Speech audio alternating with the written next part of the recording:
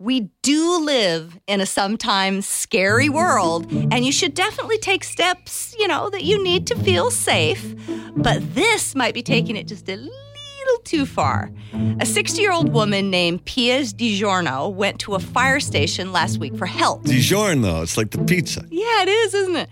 She told them she wasn't hurt, that she had more of a mechanical issue, and that she was embarrassed, but felt the fire station was the right place to go because she was sure that the firefighters would have the tools to, quote, get it off.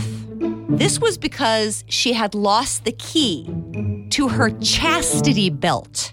I didn't even know they made those things anymore. At first, the firefighters thought it might be a kinky sex thing or that maybe she was a victim of domestic violence and was, forced to wear it or something. But nope, neither of those was true. I wonder what the weirdest thing firefighters here in the Tri have helped people with that we never knew about. Anyway, this part is kind of sad. She told him she lived alone after Stefano died. That was her husband of 40 years. And she started wearing it on her own because she was scared because of all the reports of sexual violence she'd been seeing on the news.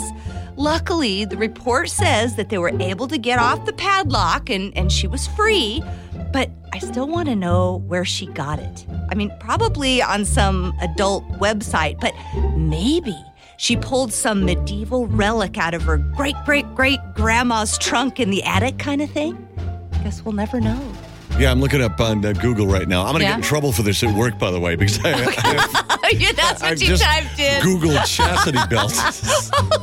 Great. Heart-shaped female stainless steel chastity belt, women's secure pants, only $83.87. Well, see? I wonder if they sell those at Castle Superstore. On Columbia Center Boulevard there. I don't know. Let's go.